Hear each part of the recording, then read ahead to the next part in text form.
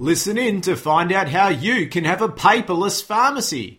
Plus, I interview Dr. Mona Sura and find out what happens when an engineer gets frustrated waiting for his pharmacist girlfriend. Welcome to the Transformation Show, where successful pharmacy owners and technology partners help you to build a better 21st century pharmacy by embracing technology. Here is your host, Robert Starr. G'day everyone and welcome back to Transformation, the only show and podcast in the world where pharmacy and technology collide to bring you, the motivated pharmacy owner, all the tools, all the insights that you need to start building your smarter, more successful 21st century pharmacy before it's too late.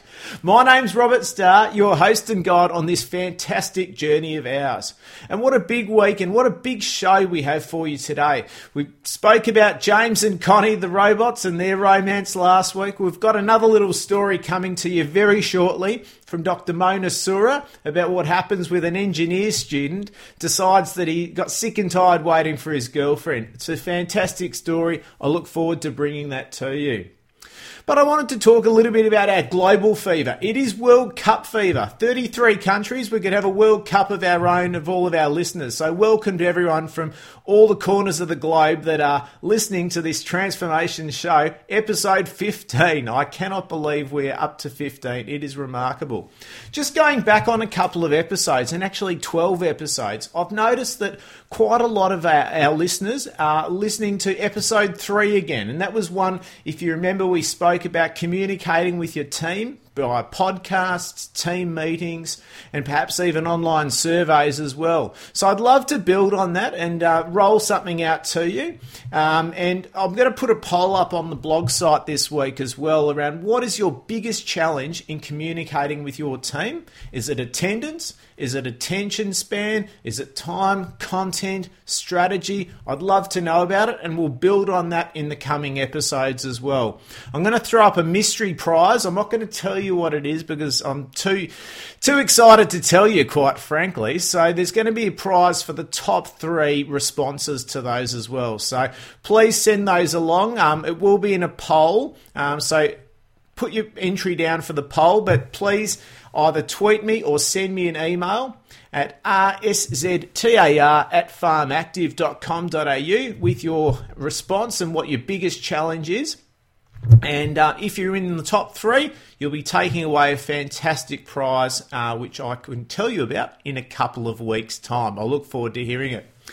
I bring up communication as a topical issue because I'm going to be giving a workshop on how to communicate effectively with your team in only 20 minutes a week. Believe it or not, it can be done. And that workshop is going to be held at the Pharmacy Business Network in September as well in Melbourne.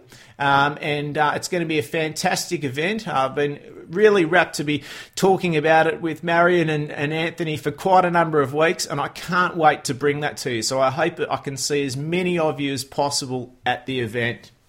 Also, just to follow up on episode 7 when we were talking about drones, I'm going to be following up with Joshua Ziering very shortly to see how their launch of Quickie is going in San Francisco when they kick off in July. We don't have a date. They're keeping it all very mystery, very hush-hush. So I'm going to get right to the bottom of it and hopefully get some footage to show you how the first pharmaceutical got delivered by a drone from pharmacy to patient doorstep. I think it's remarkable. And if you're interested as well, I have done a follow-up article in Retail Pharmacy which will come out in July 2014. So lots to look forward to there. Our interview today is with Dr. Mona Sura. She's a long-time health researcher and currently is in the role as a key account manager for Goldman International in Australia and New Zealand. She's not a native English speaker, so go easy. I'm sure we'll get a lot out of it. Dr. Mona Sura, welcome to the Transformation Show. Thanks, Robert. It's very nice to have me here. Great. Thank you for joining us. And Mate, our pharmacy owners, and part of our show is to obviously include as many technology partners as we can. And obviously we're looking at technology partners who are going to help our owners to plan, implement, train and maintain their products and services in their pharmacy. But before we get going, I'm really interested if you could share with our listeners how you got into pharmacy. I know that you've had a role, a long time health researcher role, but also how did you get into pharmacy in your current role, and what have you seen and how are you seeing our industry at the moment? Well, I got into this role basically by accident, because being a researcher in the public universities, I usually was in university, Otago University in New Zealand. Funding and an earthquake didn't really help with long-term research planning. So then I got approached by Goldman in Germany, because I'm moving a bit backwards and forwards. And they asked me if I could help them re-establishing the Goldman brand in Australia. And to be absolutely frank, I do have a private personal connection to Goldman. My brother is the co-owner there. So that's how I got into the job. Yeah, absolutely. And can you tell our listeners, if we haven't already covered off, and it may be a burning question of some of ours, Goldman did have a checkered history in the past, and as it was Goldman Bow, I guess what has Goldman learnt from that experience, and what has changed over the years?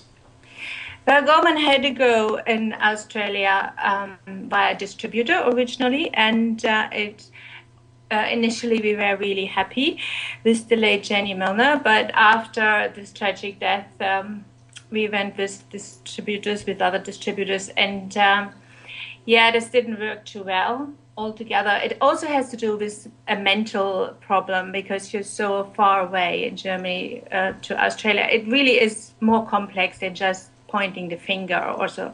Yeah. So Goldman has learned its lesson, I would say, and have decided to buy back the business and now dealing directly in Australia. And that's one of my roles as well, to assure our existing customers, but also future customers, that we are here for the long run and with a lot of commitment. Okay, and I guess the only touch that pharmacy owners in Australia was with the previous brand, but what has Goldman as a company globally been up to in the last 5 or 6 years, and what's been happening in, I guess, Germany and other countries? Yeah, the main market, of course, for most of the industry in the automation sector is Europe, and it's a very competitive market. And Goldman had to face, of course, its own growth and its own development, and readjust and make sure it's sustainable. And this was where the major focus was in the last couple of years. But we have established this. We are now number 2 in Europe. In customer satisfaction, we're actually number 1 this year for the first time. And we are very proud of this. And we want to expand, but slowly, and we want to make it right. Yep, absolutely. And I guess what are you seeing in European pharmacies? Obviously, there's historically, and also from the stories we hear, there's a greater uptake of pharmacy automation in their pharmacies. What are they doing differently to us? And I guess why do you think they've embraced pharmacy automation more than perhaps we have at this stage? Well, there's probably a couple of reasons. It's never an easy one, but automation rate now is at about 30%, and it's growing at least 5% a year. So it's quite substantial. Of course, there's also there are more brands out there so there are quite good Italian brands as well. So it's very competitive, and the competitiveness, of course, as you know, comes with pricing. So the pricing has been quite, I think, a significant catalyst for pharmacists to think about it.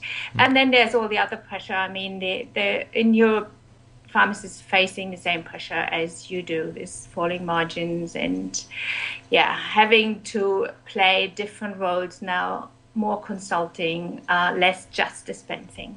No, absolutely. And certainly the pharmacy layouts that we've seen from European pharmacies can be very different and stark different to what we see in Australia. But if you had to name maybe one or two key benefits of automation products that are happening in Europe and pharmacy owners embracing them there with a much higher rate than an adoption over here, what are the main benefits that they're seeing at the moment? I think the main benefit is transparency and looking at the whole process, like involving wholesale and e-prescription, like going right through. And the other thing lots of people in Europe with smaller pharmacies have taken up is really this savings they can do in rent and footprint and presenting other products.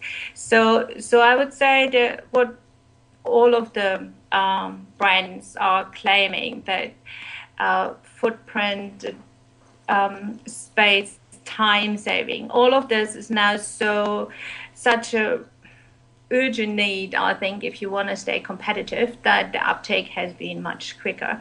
And one more point is probably the interfacing with all the point of sale software and wholesale is much more advanced, I would say. Can you tell us a little bit about that? In our interview several weeks ago with Robert Allen, we probably just scratched the surface on it, but I guess what is the wholesaler pharmacy arrangement, particularly in relation to pharmacy automation products over there?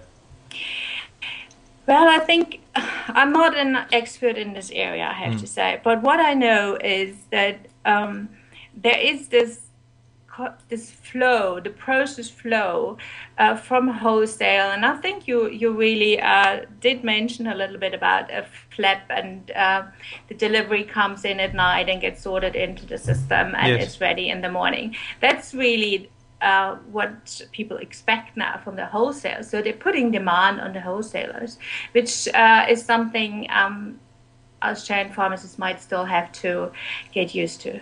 No, absolutely. And I guess, and again, if you can't answer it, that's fine. But was that a driven initiative from the wholesaler, do you think, or coming from the pharmacies themselves? Coming from the pharmacies themselves. Because we don't, in Europe, it's not so much the brands, it's more independent pharmacies, and they have then a quite close relationship to their wholesalers. So it was driven by the pharmacists. And I could see the same here being driven by the brands, I would say. But I'm not an expert. No, absolutely. And even anecdotally, were there some cost savings, do you think, at the wholesaler end from entering into that?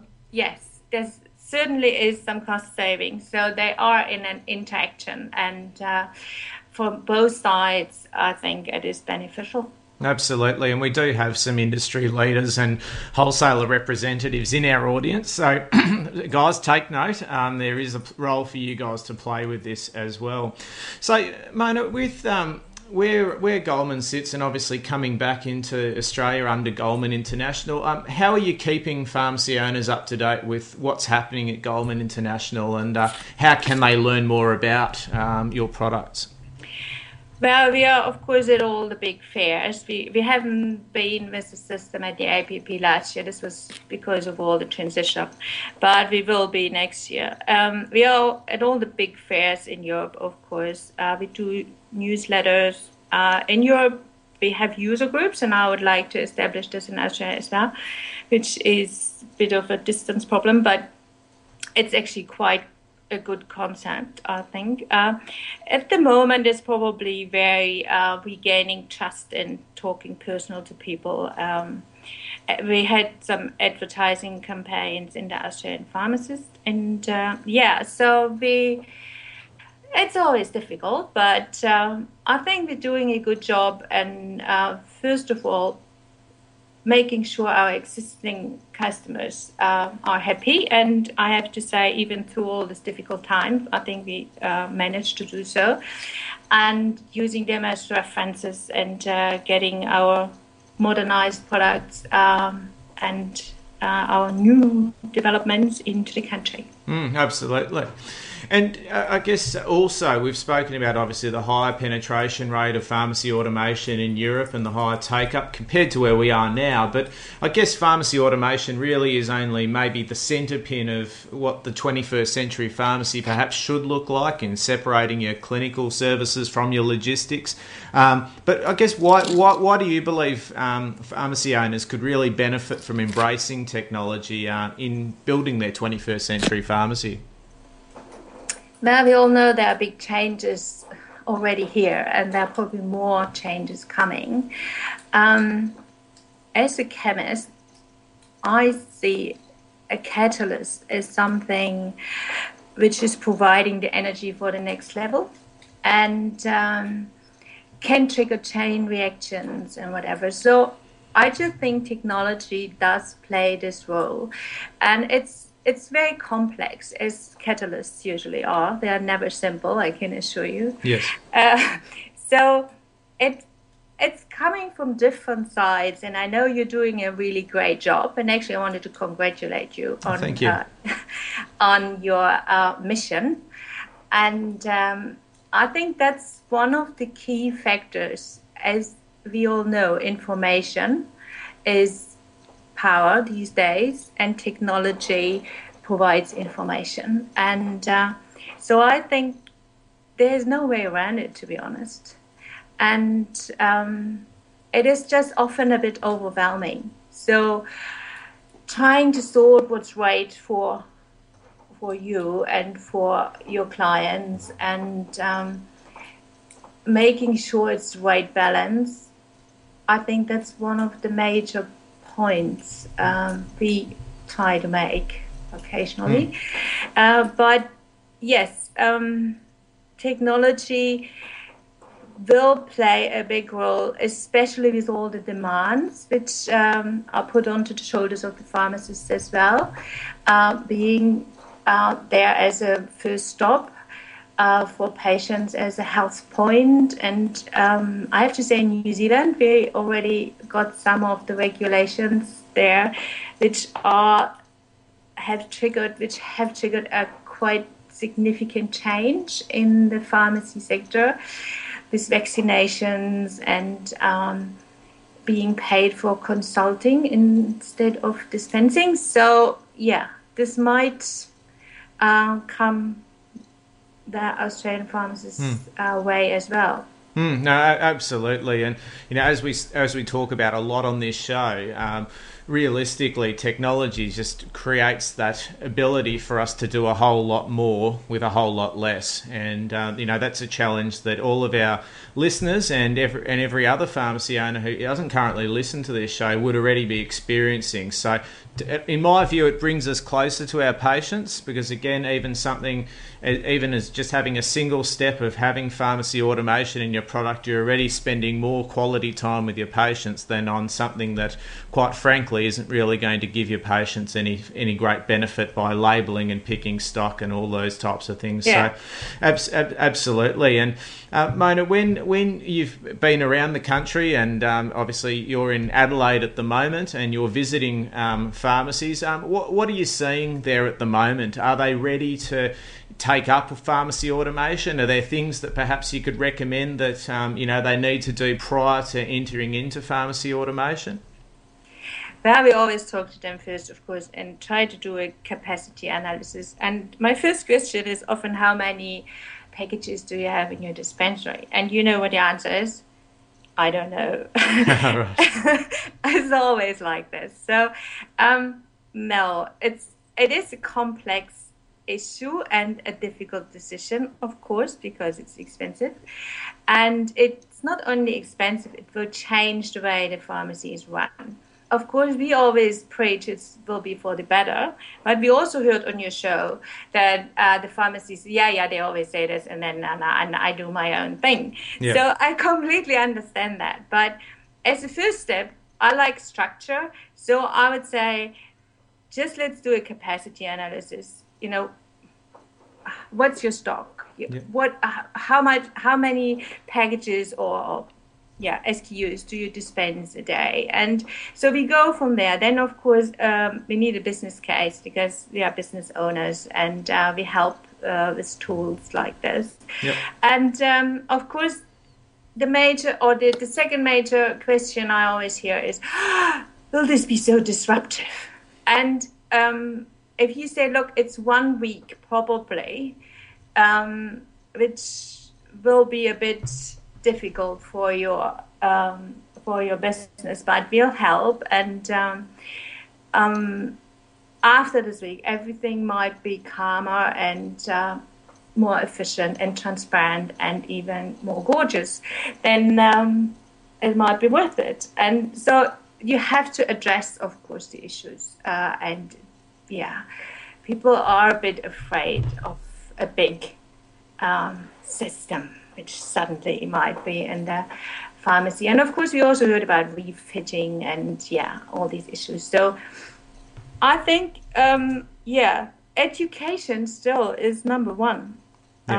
That's my experience. Yeah. And then just talking about it and addressing fears, and issues. And of course, the business case, which is, very important. Absolutely, and it certainly sounds like, obviously a lot of challenges needing to go back and forth and to find the right thing. And perhaps, I guess our listeners aren't aware at this point, but Mona is a master of stage sword fighting when she's not working, and it does sound like that. This kind of battle of working out what you need and then you providing some information. It does sound a little bit like a battle there, and certainly, it is a big decision for our pharmacy owners to be making. And look, it's certainly something that from our show we've tried to deliver some content around all of the different systems in a variety of locations.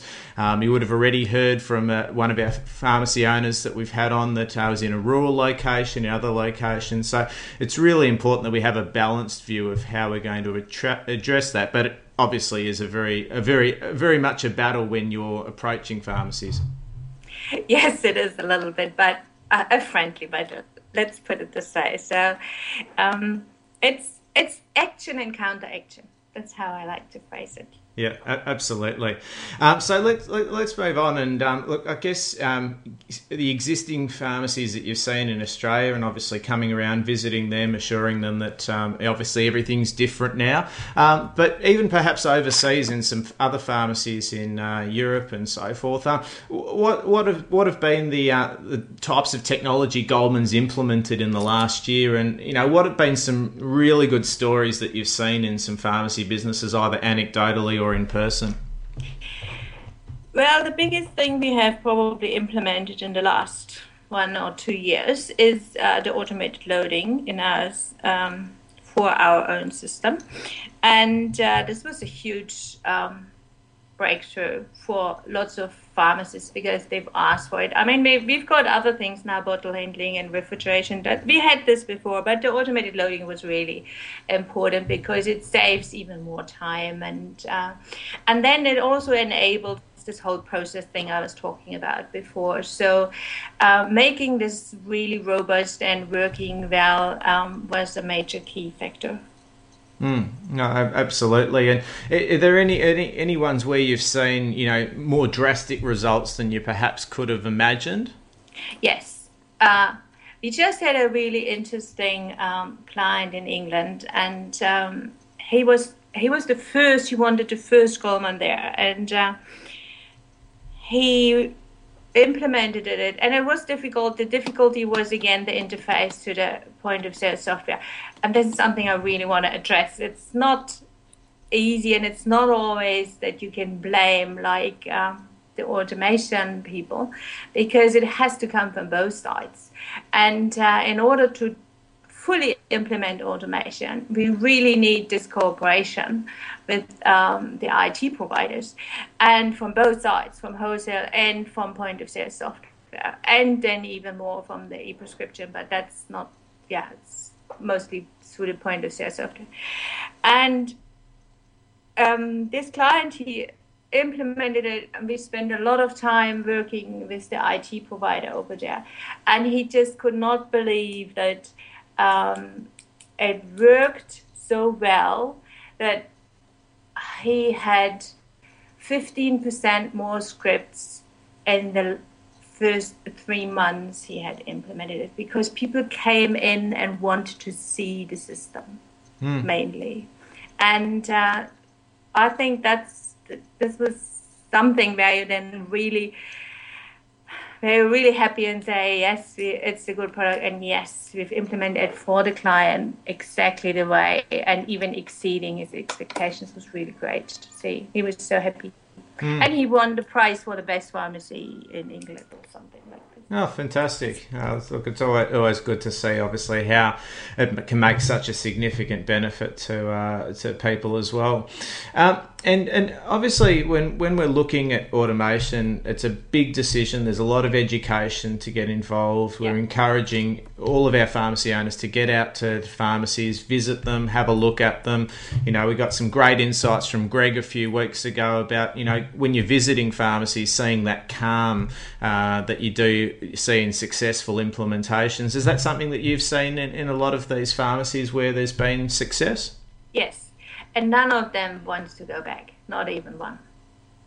Yeah, absolutely. Look, it's certainly, it's a very, very drastic change in workflow, but the speed and efficiency would certainly, certainly not want you to go back any way, shape or form. I don't think when we're dealing with our bank every day, I don't think any of us wish we could go back to a branch to withdraw money and do our banking in person with a teller. I think we're all very experienced in wanting to do that, and certainly I think pharmacy is next in that regard. So no, that's great. And I guess pharmacy owners considering getting their first robot, there's obviously going to be some initial or ongoing costs to a pharmacy owner. But I guess how do you approach onboarding pharmacy owners? Is it something that you're happy to have a discussion about how they can implement one in their pharmacy, or do you send them away and get them to work through any particular exercises around their workflow and other things that they can do in preparation for a robot? No, we have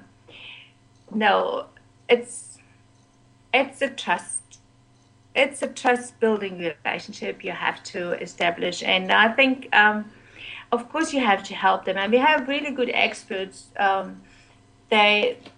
We do the floor planning, of course, but that's the easy part. The main part is exactly what you're saying, to look at the whole process and the workflow. And we do have really good specialists in Halle in Germany who help with all of this if necessary. I mean, there are lots of pharmacist owners like in Europe, they don't want it or they don't need it, but that's fine. But we are able to help with all of this because that's exactly what Daniel Goleman, who is the owner and founder of Goleman, that's his passion. He really wants to make sure that his clients get the best out of it. And yes, there are some problems with communication, and it's always communication. But this is exactly what we're striving to do, that the process and the workflow changes for the absolute benefit of our clients and our customers. And that's quite challenging sometimes because every case is different. But we do this analysis like for hospitals when they say, can you actually manage our workload? Could you? Yeah. So then there are people sitting there and analyzing all those data to see if we can. And there might be peaks like, twice a day when it's very high dispense rate or whatever. And then we work around with the workflow in order to change that and make sure we can actually deliver. And if we can't, then we wouldn't go forward. No, absolutely. And you touched on Daniel Goleman. Is he a pharmacist himself? No, he's an engineer with /MBA/ process analyst, and he came up with the idea of the Goleman robot, which is slightly different to all the others, as you know, because we're using those compactors, and this was his major But the story goes that he had a girlfriend and she was a pharmacist and he had to wait for her in order, to do stock taking. She was busy. He was sitting there and he said, I can't believe this. There must be another way. And that's how he got around and came up with the Goldmann. A very, very good problem to solve there. I don't think any patient loves waiting for prescriptions. And exactly. Certainly, again, I'll come back to the banking sector example. We're not really waiting for our money anymore, are we? We're not queuing up. So, yeah, certainly there's an opportunity there to eradicate waiting time. And I guess taking that a little bit further forward, with the automation, how do you see pharmacy automation working, I guess, in its optimum state? Obviously, at the moment, it's part of a workflow, but in the best possible pharmacy workflow that you could imagine for the 21st century, what would that look like in your mind?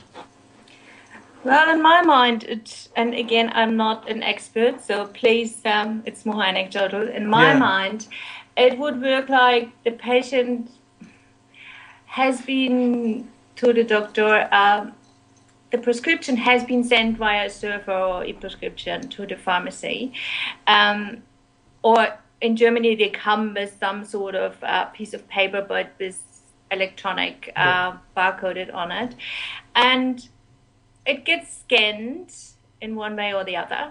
Yep. And of course the system starts working, the pharmacist stays with the customer, has the consulting job or sells some OTC or I don't know, but mainly makes sure that this boring stuff like, making the person wait, going into the bag, drawing from the shelf or wherever. At the same time, there's much more to it than just having the pharmacist in front, because I think that's one of the major issues. We still need to change the attitude. Yes. But at the same time, the whole stock management, you like iPads so much, you could even walk with your patient, in my opinion. You could walk with your customers through the pharmacy with your iPad, and at the same time you touch a product on the iPad, it would be dispensed by the system, and everything would allow you to stay with your customer. And I think that's what we all talk about, isn't it? Absolutely. And so I see quite a big change in attitude with the implementation of proper automation. But it's a long way, and I think I can't even imagine all the little tiny add-ons which might come, because you can't always quantify them. Not just the time. I mean, Robert was saying in your show, he sees the whole thing as an enabler. I don't like it so much, because to me the opposite would be being disabled, and this makes me a bit. That's probably not what he meant, but it allows you to fuse a couple of roles into this visit, and you can educate your customer or your client at the same time, being absolutely sure in the bag everything is calm, nobody needs to double check and triple check all the paperwork. I mean, that's where I think it should go at some stage, paperless, basically, as well. Yeah, no, look, certainly with the advent of ERX and MediSecure, we're starting to see, obviously, the barcodes coming in from, obviously, smartphone applications. But, look, certainly the next logical step there is to actually connect that with a robot. And that was something we also discussed with Robert as well. Yeah. And, it just really allows things to flow, and rather than have isolated or siloed systems working independently of each other, to get that integration, I think is really important. And certainly we've already touched on earlier in this interview around integration with point of sale and dispense systems. And is that something that you find challenging? It is challenging. because there are so many different providers, as you know. And with some, you can really cooperate very well. And with others, it's very difficult. And I'm not saying here the bigger they are, the easier it is. No, it's not. But it has to come from their side as well. Yeah, I think. So maybe your show can help with that. Yeah, look, certainly to get that seamless integrated environment, I think will benefit everyone, our pharmacy owners as well as our patients, and we can all have a far better experience. Mate, I'm going to finish with my favourite question, which is always around game changing, and obviously we've got your view on what a fantasy automation solution may look like, but this doesn't even have to involve automation. But what would you say is the biggest game changing technology if time and resources were no barrier that you could see in pharmacies, and whether that's something Goldman implements or even just something that you may have thought of on your travels? That's a difficult one, but I really think a seamless integration of what is already available would already be a game changer. So a seamless integration of really good point of sale software, automation, delivery, e-prescription, which is it's all there already.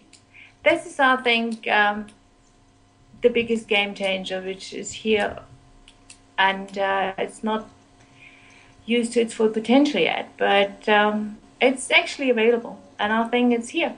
So, yeah. No, thank you. And I guess for some of our listeners who may still be wondering what happened when Daniel Goleman invented the robot for his girlfriend, because he didn't want to wait. So how did the story finish? Was his girlfriend impressed, and is he now married to her? No, I think she was annoyed, and no, he's married to somebody else. Oh, okay. But he's happily married and just got his second child. So I think it's all fine. Fantastic. Well, look, it's certainly a great way to start a company, solve a big problem like for patients waiting for prescriptions. It's certainly a great venture to take a lot of time and build a company around. And it's been great talking to you about that perspective, but also your own perspective on pharmacy automation. It's been terrific, Mona. Thank you very much, Robert, and keep up your good work. Thank you very much, Mona. Appreciate it. Thank you. Bye. Well, I'm sure we'll all agree this was another great addition to our pharmacy automation series here on Transformation. My 3 key learnings. Number 1, romance is linked to pharmacy automation. Tim Shelton told us all about the romance story between Connie and James, but it was great to hear that the first Goldman robot was conceived through Daniel Goleman's frustration of having to wait for his pharmacist girlfriend to dispense prescriptions the old-fashioned manual way. That may not have worked out well, and he didn't end up marrying that particular girlfriend, but it was certainly great to hear that Daniel's going well, and certainly with his wife and kids at the moment. But nonetheless, great romantic stories in pharmacy automation. I can't wait to uncover another in our coming episodes. Learning 2, integration is a key to seamless workflow. As pharmacy owners, we need to be pushing our dispense and point of sale vendors to interface better with robots, and the benefits can include things like live stock take information. We don't have to do rolling stock takes in our dispensaries. iPhone experiences in ordering, where a product can be selected by the patient and the robot follows an instruction. Much the same way as my story a few episodes ago around Domino's, where Domino's actually allow you to follow the experience of making a pizza through your iPhone app. I encourage everyone to download that and go and order a pizza from Domino's. I know it's not the most healthy thing. They do have some healthy pizzas on their menu, mind you. However, just follow that experience through and see how a patient can hold a service like pizza making in their hands. And I believe pharmacy has a big opportunity to do something very similar. An Apple-style retail experience as well, having an iPad walking around the store, not ever having to leave a patient, and perhaps having strategically positioned chutes in our stores. What a great way to bring our patient to the centre and not make it all about how our logistics get in the way of actually looking after our patients. Number 3, and this I guess puts me on my soapbox again, we're lagging behind Europe. They're at 30% automation adoption rate. We're at less than 5%. We've got the World Cup coming up, and certainly it's probably right in the middle of it as well. We wouldn't be as competitive with Europe as when it comes to pharmacy automation. Our Socceroos have made it into the last 32. We wouldn't probably make it into the last 32 if we were doing a World Cup of pharmacy automation. So we really need to get our spirit going. You know, I know we're very competitive animals ourselves, and we need to get that into us because they're experiencing the same difficulties as us. We've got some great insights in Portugal from Georgetown Bassas. Revenues are declining everywhere, operating costs are increasing, pharmacy owners not having enough time, too stressed out about their current situation. But the European pharmacies are choosing to partner with smart technology. They're building closer relationships with their patients and becoming operationally efficient. I hope we haven't left our run too late to bridge this gap.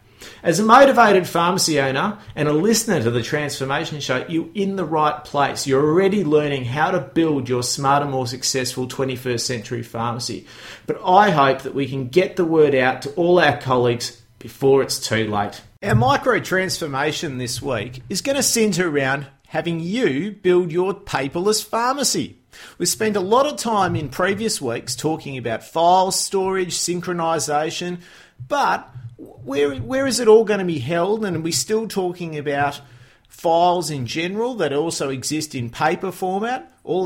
Majority of our quality care documentation is still paper-based. So how do we actually get to that point where we put everything in digital? So we're going to go back a couple of steps and say, well, how do we create that digital environment? Obviously, from a file storage synchronization, it all works beautifully once we've got everything there. But I felt, and taking on board some comments that some of our listeners have made in the last few weeks, is that what if all of our files and documents aren't actually in digital format? So we're going to go back a few steps and start getting you down the paperless journey. So a product I'm going to talk about a lot today is called Evernote. Now, I spoke about Evernote pre-APP in probably episode 2 when we spoke about it as a conference tool and how we could actually store all the information that we collect at conferences in a digital environment like Evernote and how we can capture things like business cards, brochures, notes from the sessions, even audio, all of those things. But how does that apply to the pharmacy? And that's what we're going to be discussing today. So realistically, we're going to go through the 4 steps of transformation under the heading of paperless. So, step number 1 being education. We've got a huge knowledge base in our heads, but also in training manuals and paper documentation that we have in our pharmacies. We may have a library of supplier information, training documentation. Quality care probably makes up a fair proportion of that. It might even be some internal things as well. We may also have documentation around incident reports that may come from aged care facilities or also internally. Plus, we've got human resource document systems. Now, I don't like human resources, so I'm going to cast that term aside. Don't even think about it. It's called people. We all have people in our businesses. So our people document systems, how do we actually do that as well? And of course, whenever we've got to capture signatures, so team signing contracts, confidentiality forms, where do we keep all of those things and how do we make it accessible when we need it? The answer clearly is having a digital environment. We can all have folders on in our office walls, on the shop floor, but in reality, if we pick a couple of things like our training materials, are those materials available for our team when they need them? If they're on the floor and they're doing stock taking or they're doing merchandising and they need to refer to that training manual, it's just not practical for them to have to go, grab the quality care manual, bring it out onto the floor to actually go through that. And if you go a step further back and you're inducting a new team member into your pharmacy, it could be an absolute nightmare if everything's in paper-based and they've just simply got to spend a lot of time learning or rote learning paper-based material before they can apply it in the shop floor environment.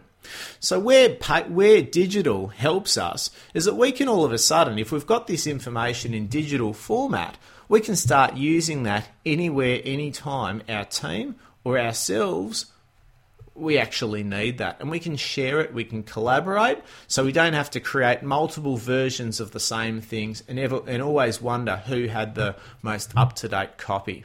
So that's some of the benefits that you really see about transitioning to a digital environment. Some of the other benefits that we can take from it as well is in financial documents. We may not all have bookkeepers on site or accountants that come to our pharmacies. And so they always need financial documentation. And as you'll probably appreciate a little bit to a greater level, there's not so much we can do inside 10 minutes on this podcast, but I go into a lot more detail into a brilliant case that's in the Transformation book, which is coming out in August. So I hope you get a read of that, because you'll get a lot more information than I'm going to be able to go through in 10 minutes today. But putting your financial documents into a digital environment all of a sudden makes the collaboration of anyone external to your business, be it a bookkeeper, an accountant, so much easier. And if you need to provide information to them, they can really do it on a self-serve basis, and your administration costs do go down significantly. So, Step 2, discovery. So what in our businesses can we actually be using this for? We spoke about a few things already, but ultimately, what on an everyday basis would we be using? It might be team meeting notes and putting out an agenda or some notes from our team meetings. We've already spoken about how we can do that in an online environment or even through a podcast, but ultimately there's still some agenda items and tasks in particular that we need to do. And if we do it in a digital environment, we're able to share that with everyone. We're also able to clip news articles and information or PDFs from the internet that we might find relevant. It might be that we're doing a promotion on something like arthritis or something like stroke. Obviously, the big blood pressure check only just came up, or even the kidney health one, which we're just hearing a bit about as well. If you want to collect some information around a particular health condition, what a great way to do that. And you don't actually have to cut those articles out as we have done for many, many years. Also photos. If you're doing a audit of the pharmacy, as we're encouraged to do in quality care, and doing safety checks and making sure that our property and equipment are in good order, again, you can have photos taken of things as well. Even, for example, if you do run a hire business where you do send out wheelchairs and crutches, you can have photos before and after they come back in. So again, it creates a great documentation. It really does allow a photo to tell 1,000 words rather than have to write down all the defects that may exist in some of those things. Not to say that we have any defective hire equipment, but of course for good documentation. And of course, we've talked about financial documents, and particularly also people management documents as well. Sometimes there's performance reviews or counselling, and we need to be reminded of those things as well. So how do we do that? So that's where Evernote really comes to its fruition. What it does is it's really non-prescriptive. And what I mean by non-prescriptive is that you're not going to go in there and it's not going to tell you what you need to put into a bunch of fields to be able to put something into what's called a database. It really is a database that you can create with anything. It's free form, you can have a note in there, you can write anything you like in there, and the beauty of it is that it has what's called OCR technology. I won't go into the technical information, but all you need to know about that is it can recognize any piece of text in any media that gets stored in there as well. So if you take a photo of a document, it'll be able to search that photo for all the text in there as well. So it really can function as your external brain. So if you need to remember something about a particular team member, might be a particular supplier, you can then plug that into a search of Evernote, which can give you a search of all of your collaborative information, all of your best knowledge, all of your team's knowledge, and it can be done that way. As I spoke about in episode 2, there are different levels of it. You can have a very basic level, which will still do all of that, Or you can go up to even something like Evernote Business, which allows all your team to have an Evernote account, and you can share and publish things to what's called a business library, in which case everyone can collaborate around the same digital copies and everything's protected. So as you as a business owner are protected with all your information. So if any of those team members happen to leave your business, you can remove all of their access to your business notebooks, and all of a sudden, you're away you go. But stepping a little further back, what Evernote can do is that it basically functions in notebooks. So if you've ever kept a notebook or a scrapbook yourself and been able to put information in there, text, might be clippings or whatever, it can do all of that. Plus, it's accessible anywhere, anytime, and you can input things on your iPhones, Androids, tablets, however you wish to use it. And as I spoke about in episode 2, you can scan business cards. So if you've got a supply representative that comes into the pharmacy, you can just pull out your iPhone or your Android and scan their business card as well. Must add, business card features coming soon for Android, not yet. But all you need to do to get your existing information into this environment is have a scanner. And you don't need a whiz-bang scanner. Sure, I can recommend ones that work really quickly, but if you, like most pharmacies, have a multifunction photocopier or a fax, ultimately a lot of them already have a scanning capability, and it's more than enough to get you started. And you can scan these documents in there, you can then dump them straight into your Evernote. There are special scanners as well, and I might put a few links and link back to episode 2 as well, which can actually scan directly into an Evernote, and all of a sudden you've then got all your best knowledge anywhere, anytime you like, which is really an amazing thing. There's a great story that one of our business development managers that comes into our business from one of the franchise companies. She's got a lot of great use out of Evernote because she's able to document all of her store visits that she's able to actually have in our pharmacy and all of other pharmacies. Take photos, write action points, all on the comfort of her iPhone, and she's able to then email that to me and also my father, the business owner, to be able to actually follow up on those points if we weren't there when she did her store visit. So it really is a great tool, and it was able to be collaborated as well with us significantly.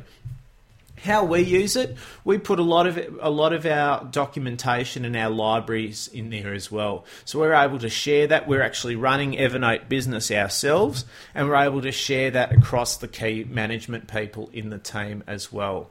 Plus, we're able to archive all of our financial documents into there as well. I won't talk about Shoebox today. That one, if you want to go back to episode 2, I did speak a lot about it, for conference purposes, but realistically, it comes into its own with financial documents. So you can set up a great workflow in a nutshell where you can have your invoices entered into your point of sale, and then you can literally throw your documents into an envelope. If you don't like using a scanner, or use a scanner, send it to Shoebox. It'll pull out all of your relevant information that you need, put it into your accounting system for you, so that your bookkeeper can then just have a look at that, verify it, and accept it in. It cuts down their time and efficiency by about 90%, which is an extraordinary claim, but I can guarantee you, because we've done it in our business, it works that well. It does save significant amount of time. Other things that we've used it for, we've put it together with Google Drive, which we've spoken about in a previous episode, and we keep all of our people management documents in there as well. So we're able to then link in with another tool, and again, I'll put a link on the blog site. It's probably worth you having a bit of a look at this, called DocuSign. And what that is that all the contracts and confidentiality forms and anything you need to get team members to get signatures of, how annoying is it that you need to actually print off a copy, get them to sign it, you sign it, then put it together, and if you want to then archive it, you've got to scan it. Well, wouldn't it be great if it was in a digital format already? And there's a great opportunity with optimizing this whole system using DocuSign, where you can actually capture all the signatures digitally. It never has to be printed, and once it's signed and sealed, it goes back in the folder for storage and archiving in Evernote or Google Drive if you choose. But The beauty of it is it gives you between 1 to 2 gigabytes a month, so it's heaps and heaps of storage. You'd never run out. And again, it's just available anywhere, anytime. So if you have any queries of any information that you've put into your archive or your research or your best knowledge, you can access that anywhere, anytime, and your team can too. I hope you get a lot of benefit from that. Again, we'll expand on this probably in a workshop situation down the track, because going paperless is a significant step in your business. It can really lower your operating costs significantly because everything's so findable, it's easy to do, and it can enable people to work so much more efficiently. So it probably is worth spending a lot more time, more than we can do in 10 minutes, but I hope you get a flavour of it. And if you have any questions, don't ever hesitate to drop me a line, and hopefully I can help you out. Thanks again, guys. I look forward to speaking to you again next week.